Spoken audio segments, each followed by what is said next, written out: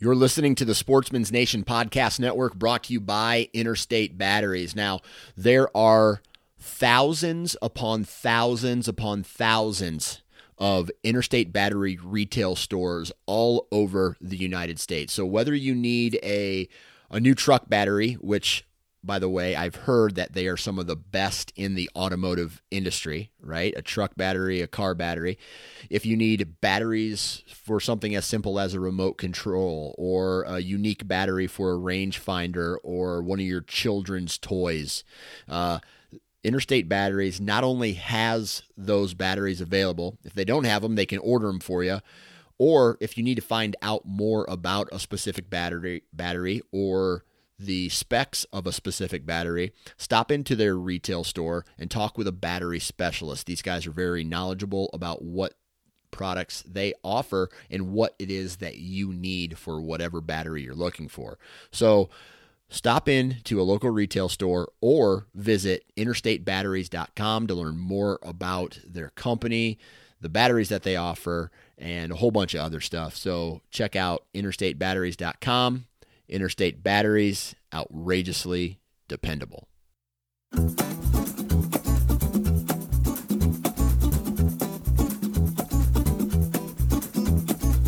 Hey everybody, welcome back to the Iowa Sportsman Podcast. I'm your host, Dan Johnson, and we have a fun episode today. I'm going to be joined by Joel Johnson, and Joel recently wrote an article in the Iowa Sportsman magazine about things that drive sportsmen insane. And just to give you a little taste of what we're going to be talking about today, this is a very lighthearted conversation about things like mistaking squirrel sounds for deer movement, right? We've all been there on that. Bugs, animals destroying tree stand cushions, forgetting the deer cart or your release, or forgetting something at the house, things that basically just make us mad and or really drive us crazy throughout the hunting season. Now, we also get into fishing and we talk about things like the people who think they own the river, right? People who fish too close, poor boat ramp etiquette, and things like that. So it's a fun episode where we kind of get to vent. It's very lighthearted, but at the end of the day, it's a friendly reminder that we're all sportsmen. We all do things a little bit differently, and sometimes you just need a little bit of patience when enjoying the outdoors because there are a lot of jackasses out there, quite frankly. So that's what we're going to be talking about today. Hopefully you guys enjoy this episode. Do me a favor and go to iTunes or wherever you download your podcast and subscribe to the Iowa Sportsman Podcast. We talk a lot about hunting and fishing and strategy and stuff like that. We talk about conservation. We talk about cool things like state parks within the state of Iowa. But the strategy, the tactics, that kind of stuff, those principles can translate borders, into the rest of the Midwestern states. So just because it says Iowa in the title doesn't necessarily mean that you have to be from Iowa to listen to it. So enjoy this upcoming podcast. Before we get into this podcast, though, we got to talk about our new partner here at the Iowa Sportsman, and that is QuietKat. Now, if you guys don't know what the QuietKat bike is, it is basically a mountain bike. This is the dumbed down version of it. It is a mountain bike with a motor on it. It's an electric motor, and they are built for adventures. They call them e-bikes, right? And I've had the opportunity to ride them a couple times out in the mountains of Colorado, and they are straight up fun, first and foremost, but they can offer some benefits to people who have, let's say, like bad knees or bad backs, and they can't walk down their land like they used to.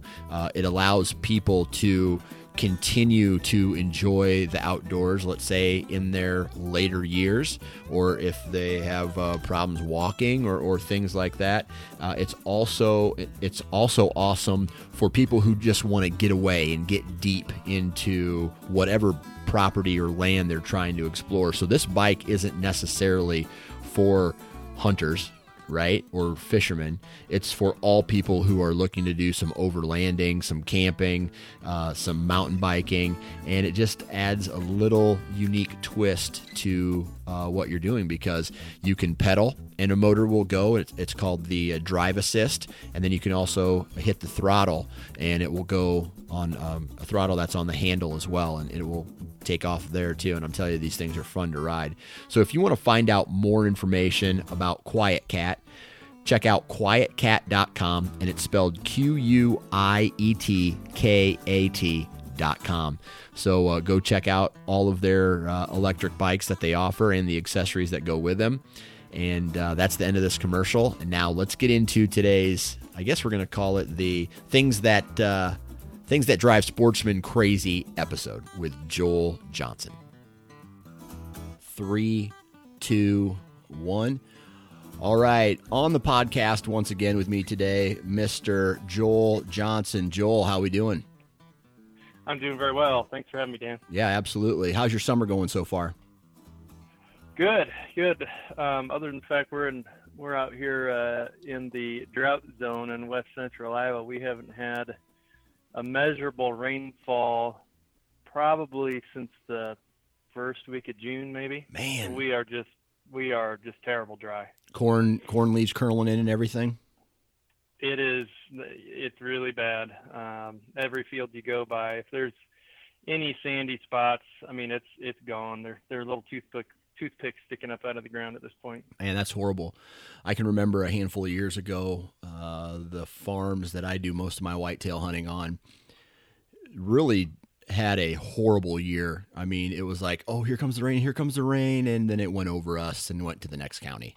And and you know, eastern Iowa and southern Iowa have kind of been getting really good rain this year. I mean, there was a time where it didn't rain for like 2 weeks straight, but other than that, the before and after that, it's been really, really good around here. And I live on the eastern side of the state, so it must just either form or just jump right over you guys then.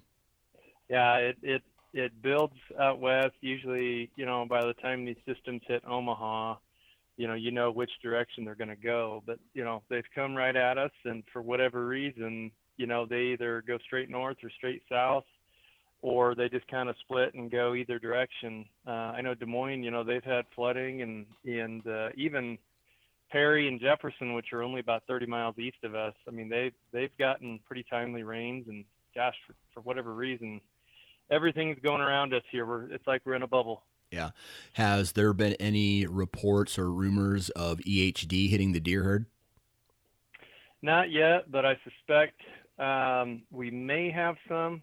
The one nice thing, at least, within about a 50-mile radius, we've got the South Coon, the Middle Coon, and the North Coon drainages. And so there's quite a few creeks throughout this watershed, plus the rivers. So I don't think, they'll be as stressed as some other parts of the state. But, whenever that was 5-10 years ago when the EHDs, really kind of hit the news, we did have quite a bit of dead loss over here. So we'll just have to see what happens. I was actually out at one of the farms we hunt, and I didn't see any vultures or smell anything or see any carcasses land. So I'm sort of cautiously optimistic that we'll dodge a bullet this year. Yeah, that's one thing we kind of want to not have the conversations about, right? The negative impacts of weather, like no rain and whatnot. Obviously, the farmers are struggling, but the animals struggle as well. So we're going to talk. Right. We're going to have a little bit of a more positive, happy conversation today, real lighthearted. And I do a lot of podcasts on not only the Iowa Sportsman, but all the other podcasts that I do, where we talk about serious things like gear. We talk seriously about strategy and, how to catch fish and do all these things. And today we're going to put all that to the side. And you wrote this article called Things That Drive Sportsmen Insane. And I definitely wanted to get you on because we talk about things like mistaking squirrels for deer movement and bugs and just critters that destroy seat cushions and on tree stands and stuff. So I saw this article and I read through it and I was like, you know what? this is a podcast worthy article. So the first question is why this article? What made you come up with this idea? Well, this one was actually presented to me by Patrick, the publisher and editor of the magazine, and I've written similar formats before, where it's just a sort of not just a narrative or a story, just a list of items to talk about, and they've gone over pretty well in the past. And so he was like, "Hey, I got another one for you. Not sure where exactly we go with it, but I'm sure you have some examples to just run with it." So that's really where it came from. And at first, I thought it would be really easy, and as I was getting into it, 5, 6, 7, 8, and then I did have to think about it a little bit more than I thought I would. And then the funny thing was, as I got towards the end, I actually started getting pretty angry thinking about some of these things that really do stress me out and otherwise can put a damper on things. Yeah, I feel you, and I think there's no better way to transition into this episode than to just start kicking things off. And the first one is one that if you're a deer hunter, every single year, I don't care how experienced you are or how much of a novice you are when it comes to deer hunting, mistaking a squirrel for a deer is one of those things where there's times where, okay, I'll put it this way. Have you ever been watching a deer on trail camera and he's in the area? He's a big buck. He's like, he could be the biggest buck you've ever shot in your life. And all of a sudden, your mind starts to wander a little bit and you're not thinking about the hunt as much as you probably should. And then you start hearing the crunch. And before you even turn around and look behind you, in your head, you're like, Booner's coming down the trail, and you get amped, right? You almost get buck fever without even seeing a deer. And then you turn around and it's a damn squirrel. Oh yeah. Well, you just nailed the entire scenario. And some stands, I find that some of my stands are better or worse. It invariably, for me, it's it's later in the fall.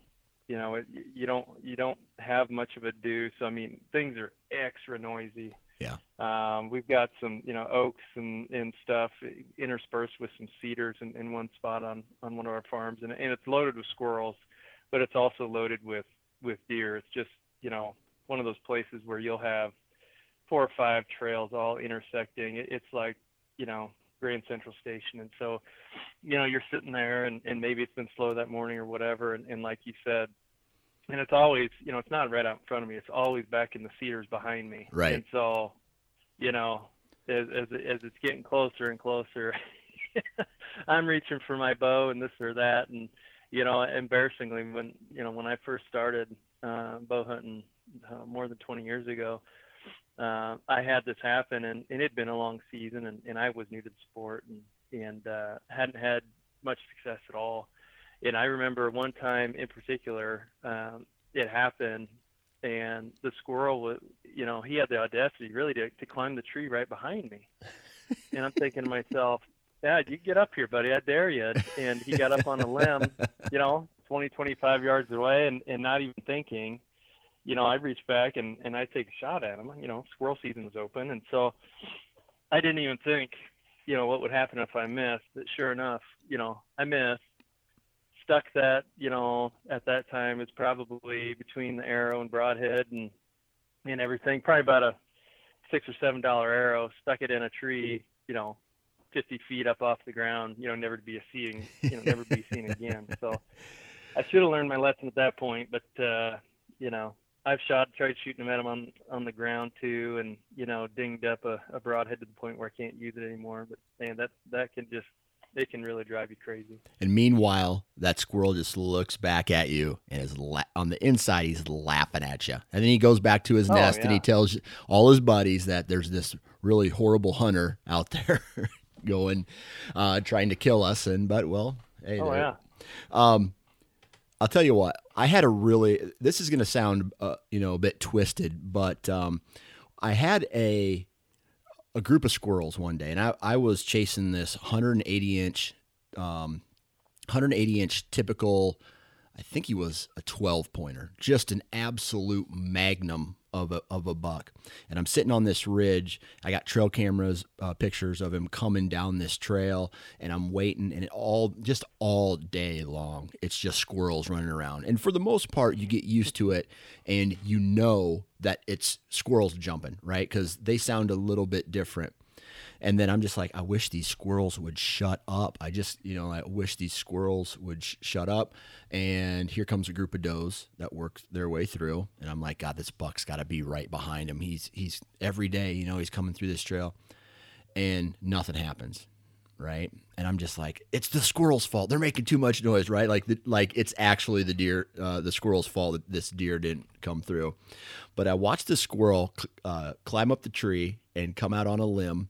And he had his back to me, and the sun was coming down, and I'm sitting with my back to the tree. I'm watching this squirrel just kind of chew on a nut or whatever he was doing, and all of a sudden I heard come right by my right side, and it was an owl, and it just without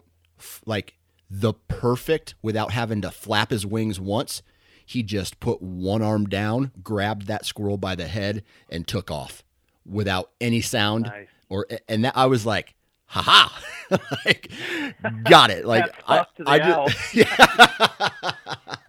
So that's awesome. Yeah. And I don't know about you. I'd love to get your take on this, but during the day in the daylight, they make a ton of noise, and you kind of know it's a squirrel, but something right when they get out of the tree in the morning, and right as the sun goes down and they're still on the ground, it sounds almost identical. They slow down, and it sounds identical to a deer just crunching its way through the timber. Yeah, totally. And I don't know if it's just where we're at or if it's normal. I don't recall squirrel hunting, with them being up as early as it seems like. I'll get in the bow stand half hour before even shooting light, a half hour before sunrise, and they're already moving. And man, and when you don't get a chance to see them, then for sure, at least in your mind, you're thinking for sure, well, there he goes, there goes that buck you're after, and never to be seen again. So yeah, they between that and like you mentioned earlier, between that and chewing up your seats and cutting off your pull rope and everything else, they are a scourge for sure. Yeah. There's some choice words we could probably call them, but we'll keep it PG, right? So, right. So the next thing is that I want to talk about is this title. It says forgetting the deer cart or sled. But what I want to do is I kind of want to just straight up embody all of it and talk about forgetting stuff that you need to hunt. Yep.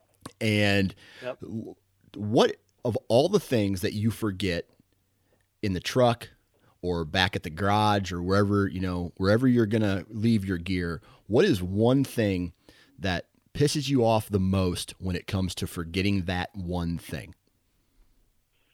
For me, it's going to be a tie. It's either going to be my release aid or the cart, like I wrote in the story. One or the other. I could pretty much do without everything else. My arrows and broadheads are always, my quiver attached to the bow. So, that's not something I'm going to forget. But man, that release, I've even packed extras and usually always have an extra in my bag, and I've still somehow forgotten that. So I'd say probably definitely the release aid first, with some way to get the deer out of the woods as a close number two. Yeah, man, I'll tell you what, I in the past have forgotten my release so many times that I went and bought another release just to keep in my bag at all times. Mm-hmm. Because I don't know if I'm dense or what the problem is, but yeah, you nailed it, man. That release, to the point now where I put it on like a piece of clothing, and I just have it on my wrist while I'm driving to the farm, and it's on the whole time. I know it's there because I'm looking at it, right, the whole time. Yep. And I've had Well, and go ahead. the worst part for me is, when I learned shooting, I learned to shoot with fingers. I bought my first compound bow in the late 90s, and I learned how to shoot with fingers with the tab. And so, and I got pretty good at it. I wasn't shooting 300s by any means, but I mean, at 20 yards, I could lay 4 or 5 arrows, within a saucer for sure. But man, once you start using that release and you're touching shafts or knocking knocks off, and got to be careful with practice so you're not hitting the same target. Then you start adjusting, right? You shorten your string, because when you're pulling fingers, you're pulling clear back, behind the jaw. But when you're shooting fingers, at least the way I'm set up, that string is really at full draw. It's really just tickling the tip of my nose. And so if you forget it and your bow's not set up for it, Yeah. It's not going to work. Yeah. There's no Hail Mary that's going to come out of that bow that's going to land where you want it to. Yeah. And I'll tell you a quick little story about forgetting something at the truck, right? So it was like 5 years ago. All right. And I had a 2-year-old and a newborn at the house, right? And it's the rut, and I'm down an hour away at doing my rut vacation, right? My wife comes through, or my wife is at home with our 2 kids at the time. I'm down there, morning, evening, grinding it out, hunting as hard as possible, trying to get it done. And she gives me a call, and she's like, it's the call. The call is, when are you going to be home? Well, it's only, it's only day 3, and I have until, 5 days from now to do it. Well, you got kids, so, we get into an argument, we get into a fight, and it was a pretty heated argument to the point where my mind is so frustrated and scatterbrained that I get in my truck, I drive to the farm, I get dressed, start walking to the tree stand, and I don't have my bow with me.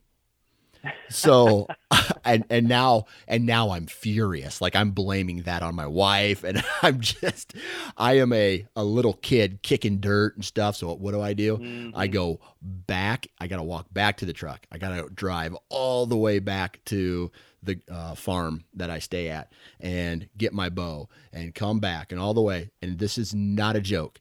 As I'm cresting the hill to drop down into the tree stand, the shooter that I was after, like a 150-inch 10-pointer, was standing right there, looks right up at me like, hey, man, you should have been here you should have been here an hour earlier, and you would have killed me. And I was just like, on the inside, man. And I needed to take like a little break after that day.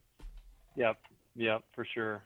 And I've done something similar, muzzleloader hunting, and the issue really was I was shooting a night rifle at the time, and you had to have those little plastic jackets, and you had to put the primer inside of the jacket.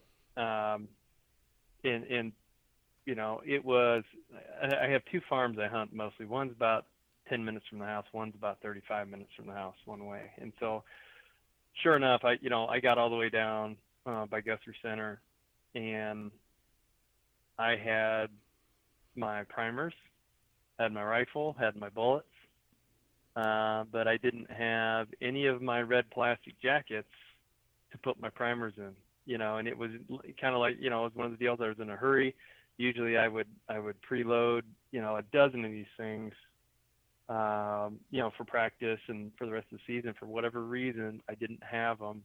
I didn't preload them, and to make, add insult to injury, I didn't even have them with me. And so there I'm sitting there, and I've got this rifle, I've got these bullets, I'm ready to go, except for, this stupid piece of plastic, to stick the primer. So, by the time I would have gotten home and tried to turn around and get back, it would have been ruined. And so I more or less had the walk of shame or drive of shame all the way back home. And that was it. And man, I bought a different muzzleloader soon afterwards, just because, it's it's kind of like that whole, the things that you have to count on, right? So whether it's, people don't use mechanicals because they could fail, or people don't use night or other rifles if you can't, if you have some kind of dependency on some other technology.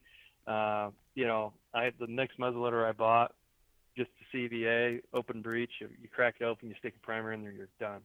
And so, man, that still burns in my head. It just drives me crazy for sure. All right, let's talk about shooting lanes. What pisses you off about shooting lanes? Both ends of it, not wide enough or too small. And what makes it worse about this one? My brother bow hunts with me, and we get. I'll go out. I don't even know how many days a year. As many as it takes. Let's just say that. And he's a doctor in Des Moines, and he's super busy, but we always get together during the rut. And so I always try to have everything set up. He'll help me hang stands or whatever in July and August, but then I'll go back, kind of do the final fine adjustment to shooting lanes and stuff. And there's been times where I've missed a limb and it's cost him a nice deer, or because he couldn't get a shot off, or he took a shot and there was a limb in the way that I didn't think about. So I'm less hard on myself about doing that, but I have done it to him a couple times, and that's what really bugs me is you got a guy that gets 3 or 4 days a year to go, and then have something just something careless like that happen. I'd say in most of my examples, it's been not cutting enough stuff out of the way versus cutting too much. Yeah. So for the most part, I'm real mobile, right? I do a lot of running, gunning, tearing up, setting down, trying to find, go to where the deer are at, find the fresh sign and whatnot. But I do have a couple tree stands that are historically good rut tree stands. So I keep those up most of the year, and then, if I need to, when I go and check them, probably August or September before the season starts, I'll go check them, and then I will trim any lanes that are necessary. Well, I did that, and then I think it was 2016 or 2017, I can't remember. Here comes, walking through this bedding area, the second biggest 8-pointer I've ever seen in my life. And I'm just like, oh my God, he's coming down this trail. He's going to give me a 25 perfectly broadside shot. And here he comes. He's following this doe, and he's broadside, 25 yards. I draw back. He's just got his nose to the ground, like he's relaxed. I settle in, let the arrow go. And about halfway, the arrow hits something, and I didn't know what happened. And I just start seeing my fletchings way out to the side, and my arrow starts flipping over itself and lands, 20 feet from him. And there was this really small branch that came out, and I didn't catch it. So I would say he was a huge 8-pointer, and I lost. I didn't, I guess, focus enough, or it grew between when I trimmed it in August or September to, early November. And it cost me one of the biggest bucks I've ever seen in my life. That'll make you stay up a few nights, sleepless nights for sure. That, and it now, and then it makes me go overboard, trimming certain shooting lanes, to the point where you could probably land a Boeing right down some of these shooting lanes. So, well, I had one similar to that. It was a doe, fortunately. But I had, it was small, it was like a rose bush or something. And I thought she was past it, and, in, dusk or pre-dawn, you don't see some of those little things unless there's snow on the ground for contrast, and I had something really similar. It was just a chip shot. 15 yards. And I was already, skinning this deer in my mind when I released the arrow. and it hit the bottom side of a rose bush limb and deflected down. And all I ended up doing was giving her, a clean, close shave on her brisket, and picking mud out of my broadhead. A few hours later, it was just a big pile of white fur, not a single drop of blood, nothing. All right, I got to ask you a serious question here. Have you ever shot a doe because she was blowing at you? Like you weren't going to shoot her, and then all of a sudden she just starts stomping her feet and blowing, and you give her opportunities to go away, but she still sits there and blows and stomps. And then for me, it was just like, hey, please go. You're going to get turned into my food if you don't leave. And so I walked out of the timber that night with to fill the freezer, of course, but she had plenty of opportunity to just keep moving. I can say I've never done that, but on the flip side, when that happens, somehow the farm I hunt, it's typically, I'll have the same kind of family groups come through really consistently on my trail cameras or when I'm hunting. And so I get really familiar with, the big old nanny does. There's usually, out of the whole herd, it seems like there's usually 2 or 3 does that are probably, these 4 or 5-year-old or older matriarchs. They're always first in line. They've always got, yearlings and fawns and spikes, and, people that haven't bow hunted or deer hunted much at all, they think the bucks are kind of the ruling class, and, they're not. You see these big matriarchs out there, and they run the show. They run the coyotes off. They are the magnums, and I've seen them. And when they pull those shenanigans with me, I may not shoot them that day, but in the back of my mind, the very, very next opportunity, unless there's a buck somewhere nearby, if she gives me a shot, she's going down. Sweetheart, you just made my hit list. So. Yep. All right. So I should have added that. Did I have that on that list? I should. If I didn't, I should have had that on my list. I should have thrown in something around matriarch does or something, man, because short of me just being careless and making my own mistakes, they just nothing will ruin a bow hunt faster than one of these crazy bleeping does. Yep. That, they can see you or smell you from 100 yards upwind, downhill, with a tree in the way. Yeah. You just don't have a chance. And some of these deer just blow at nothing. It's like an acorn fell out of the tree. Well, I'm going to blow at it. Yep. So, yep. All right. So I want to hear your take on this, because I got a story that I personally think is hilarious. But poorly trained bird dogs. Oh boy. Oof. I'll tell you.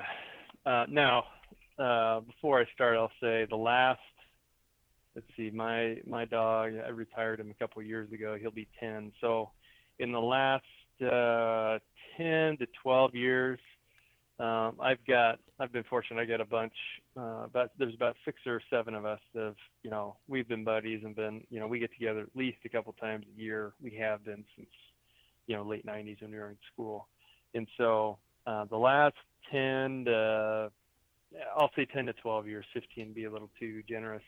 Last 10 to 12 years, we've been really fortunate. I had a golden retriever that was really a really solid hunting dog, and my best friend had a couple yellow labs that have been just really solid dogs. They don't have the grace and the elegance of some of these dogs you see on TV, but they are your day in, day out, get the job done, hunt 2, 3, 4 days straight, and collapse at the end of the day kind of dogs. And so I'll say, we've had the best of times the last 10 to 12 years, but prior to that, it was the worst of times. Nobody knew how to train a dog. Nobody had trained a dog. So we had, from, some guy's farm dog that, had never been trained, that was a pointer by breed. That thing we would take her out just because we didn't have anything else. We figured it'd be better than nothing. But you get out on a 120-acre, patch of the nastiest tanglefoot switchgrass mess, and it never failed. We're past the point of no return, right? We're more than a third of the way through, and that dog is all the way to the end of the field. All the birds are flying out the end, and that scenario repeated itself so many times, from over about a 10 to 15 year span. It was horrible. And so it's like, do you take the risk of going out and walking all day and not seeing anything because you don't have a dog? Or do you take a terrible dog that's going to scare everything? At least you'll see what was in the field. And so it's awful. I mean, and like you said in the article, no joke. The dog was a buddy's farm dog, but, it's sort of his dad's dog, but it had never been trained. And so we would take turns each day. Who's going to yell at Sandy today? Well, okay. So, if you drew the short straw, you were going to have a sore throat and a headache by the end of the day from yelling at that dumb dog. I'm laughing at dogs because obviously you can train a dog to do whatever you want it to do, but it's still a dog, right? So I went to college with a guy, and I was like my junior year in college. I was at the University of Northern Iowa, and I met this guy at a party, and he starts talking about his bird dog. Well, you just keep hanging out with people that you like in college, and every time I was around this guy, he talked about his bird dog and how his dad and him had trained this dog, and it was like the best dog, and just, all he talked about was this dog, and it would win. He's like, and if I wanted to, I could win awards with it and whatever. And so most of my family's from up in the Parkersburg, Appleton, Iowa area. And so I stayed up there instead of going back home. I stayed up there, and I just waited to go to my grandma's house in Parkersburg for Thanksgiving. So we went on a pheasant hunt because this guy lived in the area. He brought his dog, and he's like, all right, you ready to, he was bragging about this dog, man. He gets this dog out of the truck. It just kind of chills around the truck for a while. We're loading our guns, put our Blaze Orange on, and we start going. He says, like, all right, time to work. That dog looks at him and just hauls ass. And I mean, he doesn't stop until he's over the horizon. And I look at him, I'm like, is he supposed to do that? Because I didn't know anything about dogs. He's like, no. So he starts yelling and yelling. This is no joke. It took him 10 days to find that dog. Oh my gosh. So I just sat there and laughed at his expense. He was so pissed off that dog, It just took off. And I don't know what or why, but he just was like, I'm going to go for a run and not stop. Like, I'm done being a bird dog, right? So I got a good kick out of that, and we gave him crap about that every time we hung out after that. So yeah, I've seen that happen. I've never had one get lost for that long. My first golden retriever, and this is 100, like I said in the piece, it was 100% my fault. I had not put the time into training him. I knew he was a little bit gun shy, but he had a good nose. He would retrieve. He would do everything, the book told me he should do. The man, he got gun shy, and it was ridiculous. And so, we took, but I thought it was manageable still, So we went out, we went on bird hunt, and, he was working great. He's about 15 yards out, working into the wind and working the back trail, blah, blah, blah. And he flushes a rooster. And, I'm thinking to myself, oh my God, he finally put it all together. And the shooting starts, we down the bird. I'm hollering at him to fetch, but, the dog is gone. And, to parts unknown. And I was like, yeah, we'll it was a small piece. It was only like 30 or 40 acres. I was like, yeah, we'll find him here eventually, blah, blah, blah. And we got to the end of it, and we had to walk back anyway because we couldn't put a vehicle at the other end. And so I'm like, geez, I thought for sure he'd be down here at the end or somewhere. So I started getting a little worried. Cause if I came home without the dog, my wife would have killed me. And so, we're about halfway back on our way back to the trucks, and I'm like, we still haven't seen him. And so I'm like, holy shit, excuse me. I'm like, oh my gosh, this dog is gone, Yeah. out of thin air. And so I'm really starting to get worried. So, I had read somewhere, if that happens, whether it's coon dog or bird dog or whatever, throw a piece of clothing, a coat or jacket or something down in a spot in the field where you can come back to it and find it. And sometimes those dogs will find that as they're wandering, and they'll just lay down there and wait. So I do that, and I didn't have high hopes, but so we get out of the switchgrass, we get to the pickup, and sure enough, there's my dog. It had somehow, this is a golden retriever. He was big too. He's 90-pound golden retriever. Somehow he was so freaked out, he had run all the way back to the pickup, and the tailgate was up, but somehow he had cleared the tailgate, or actually it was the rear quarter panel, because I had to pay to have it buffed out. He had somehow cleared that quarter panel and jumped into the back of that pickup, and was just sitting there smiling at us like, where have you guys been? So we've had too many stories to count around bird dogs, good and bad. Yeah, it's nuts, man. So fishing, right? There you have a couple of these categories in this article about fishing, and I like to fish, but I'm not so avid where I'm around boat ramps and lakes and rivers all the time. Like, let's say someone like my father-in-law is.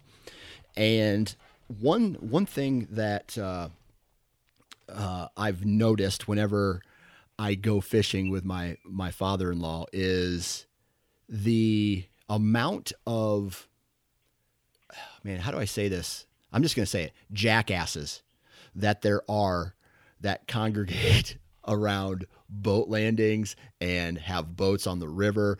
And I always put it this way.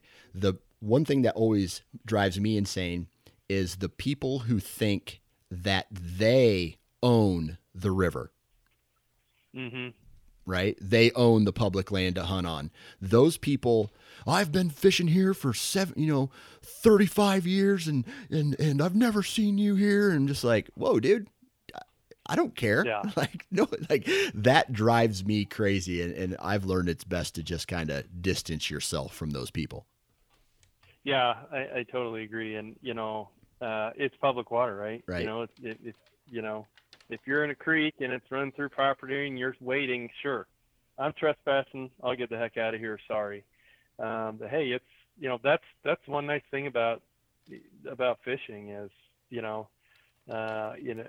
there's almost limitless opportunities to fish in the state because, 90% of the water is public, right? Whether Right. you're Red Rock or wherever. And, along those lines, like I mentioned in the story, if somebody's sitting there catching fish and we can see that they're catching fish, would never, ever, go up and crowd them and, God forbid, throw a line over the side right next to them. I just wouldn't do that. Right. That used to really make my dad mad when we'd be fishing, and when we were kids, it was all on the bank, right? So, it never failed. We would be, on Des Moines River or below the dam at Saylorville or Red Rock or somewhere, and we might be catching catfish. Who knows what we were catching? We were catching something. And pretty soon, people upstream or downstream, they Creeping just in. getting closer and closer and closer.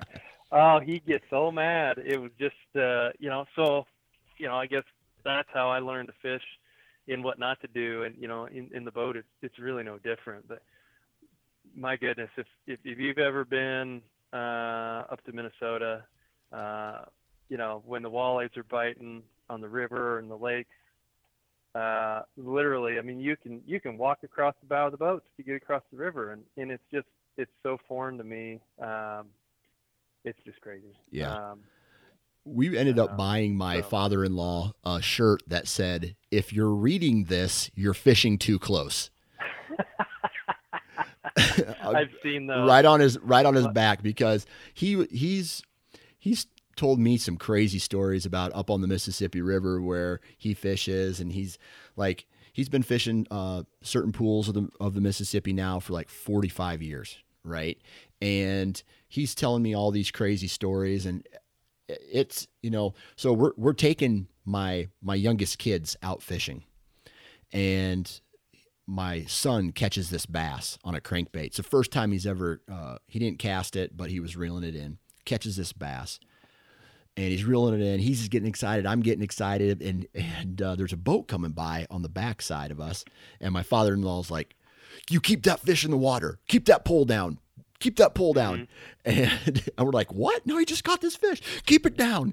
And he lets the boat go by, and he's like, "We can't let anybody know where we're fishing here because they're going to come creep in." And I didn't think anything of it, right? Like, okay, well, that would be rude if someone would move in. But I went fishing with him another time, and I brought a fish up, and another boat saw me. And I'm not joking. He moved. I could have hit him with my cast. They were fishing so close.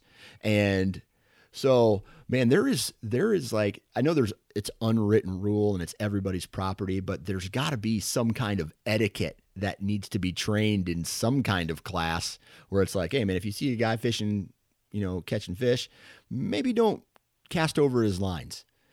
So, yeah, I thought, and well, I got one slightly better for you. Okay. It just happened to us either last summer or the summer before. And I'm going to name the lake just because I was so mad after this happened.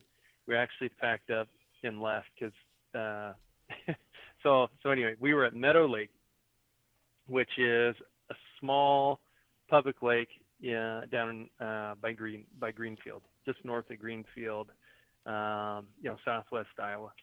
And so my wife, my two daughters, and I are fishing a drop off just off the edge of the dam, casting our slip bobbers towards the bank, and then reeling them back to the boat till we hit the drop off. And so between our bobbers and the shore was probably 10 feet. The boat was I was probably 20, 25 feet off the bank. And, we're sitting there and we're even on anchor, if I recall. And this bass boat, we see them coming down the face of the dam, and clearly they're bass fishing, there's three guys, two guys are in the front casting, and one guy kind of running the motor. I see them get closer and my wife is just a wonderful soul and very patient person, but when we're on the boat, she might get set off before me as far as crowding and this and that. She's like, "I wonder if they're going to get any closer," and they keep getting closer. And these guys are they're my age or older. I'm 45 years old, and so and they keep getting closer, and literally without a look, without an apology, without anything, they troll their boat right between our slip bobbers. I've got two young girls in the boat with me. We're a family sitting there trying to fish. They literally trolled their boat between our bobbers in the bank. I couldn't believe it. I was, and I'm not the confrontation guy that, I don't remember said something we figured was loud enough for them to hear it. But my daughters are with me, so we're not going to make a huge scene. But they just, kept on going, working the bank, and the next point, like nothing happened. And so I'm like, my wife's like, "Just calm down. We'll go hit another spot." So we go, and like I said, it's not a big lake, it's like 50, 60 acres. So we go clear the south end where there's some brush piles. And I actually tied my boat off to a brush pile, and we're sitting there with our bobbers again. We catch a couple nice bluegills, And I'm not kidding you, Dan. These guys come around the bend, and they literally tie their boat off on the other side of this brush pile, probably 10 feet away from us, after the stunt they had just pulled. And, if I could walk on water, things might have been different. But you know what? I was just like, reel them in. We're out of here. Yeah. So we took the boat, we got out of there, and we went down to Greenfield and hit Greenfield Lake and really had a nice day. But that was probably the most blatant and worst experience I've ever seen. And it'd be different if they were kids or teenagers just being, jackassing around. But these guys, it was as if we were not even there. Yeah, it was incredible. So, oh man, I named the lake on purpose because maybe those guys will hear this and feel like they get called out. My father-in-law is kind of a prick, so he would have been furious to the point where he probably would have been casting treble hooks across their bow trying to get them. So, yeah. Oh man, I tell you what, it takes all kinds. And the cool thing I like about this article is, this is almost a vent, right? We can sit here and we can vent about things that piss us off. But at the end of the day, being a sportsman is about, I'll let you tell it. I mean, talk to us about the follow-up about this article. Sure. As much as these things drive me crazy, at the end of the day, I try to always be nice. Whether you're out hunting or you're on a lake and something like I just described happened, I just I try to always take the high road, and because it's not worth it, right? I mean, is it worth getting in a fist fight or falling in the lake or drowning or or if you're hunting getting threatened with a gun or shot at or chased at? It's just not worth it. There's no buck that is big enough in the woods or fish that's big enough in the water that is worth, getting violent with another person, tearing them up on social media, and, being, because then you're just as bad as they are, right? Right. So, I mean, if folks can just exercise a little patience when you can, respectfully kind of tell people what they did wrong or what the problem is, especially, we didn't talk about it specifically, but especially on, boat ramps and you're putting boats in or taking boats out. You never know. Maybe it's the first time a person's ever put a boat in or first time they've ever taken one out. But if they're willing to take, some constructive criticism, so to speak, if you're not screaming and yelling at them, just say, hey, yeah, and be nice. Really, is the mantra. And maybe July 4th weekend isn't the weekend to practice backing your boat into. Right. Right. But I'll tell you, on the other end of some of the other stuff that we talked with, one thing that I've really had to, whether I run into someone who messes up a hunt, or I mess up my hunt, or I forget something at my truck and I got to go all the way back and it ruins something for me. I try really hard not to take that back home with me because my family does not care if I ruined my own hunt, right? And it's not their fault, and it's unfair to them. So I got to, leave all that crap. And hunting's supposed to be fun, right? So you got to show them that it's fun and mistakes happen and all that stuff. So Joel, man, I appreciate you taking time out of your day to hop on and chat with us and do this episode. No, I appreciate you having me. That was fun, and I really feel like you lowered my blood pressure. Reading this article, every time I read it, I think I get a little more mild, and next time maybe some of these things won't bother me so much. Yeah, absolutely. Well, hey, good luck the rest of the summer, man. You too, Dan. Take care, bud.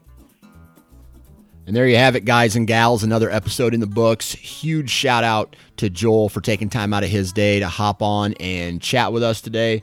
Huge shout out to all of you for taking time out of your day to follow along the Iowa Sportsman podcast and listen. Please go to the Iowa Sportsman website, iowasportsman.com. Please go to the Iowa Sportsman Facebook page. Follow along there. Please subscribe to the Iowa Sportsman podcast on iTunes or wherever you download your podcast. And lastly, don't forget to subscribe to the Iowa Sportsman magazine. And that's you can do that by going to the Iowa Sportsman website. So tons of great content in there. I like reading a lot of the articles that come out of there. And if anything, for just a refresher of whether I'm going to go to, fishing, or if I want to try to use a topwater lure, or if I'm going to go duck hunting, they cover it all. So enjoy the rest of your week. Enjoy the weekend. Get outside. Go do something fun. And we'll talk to you next week.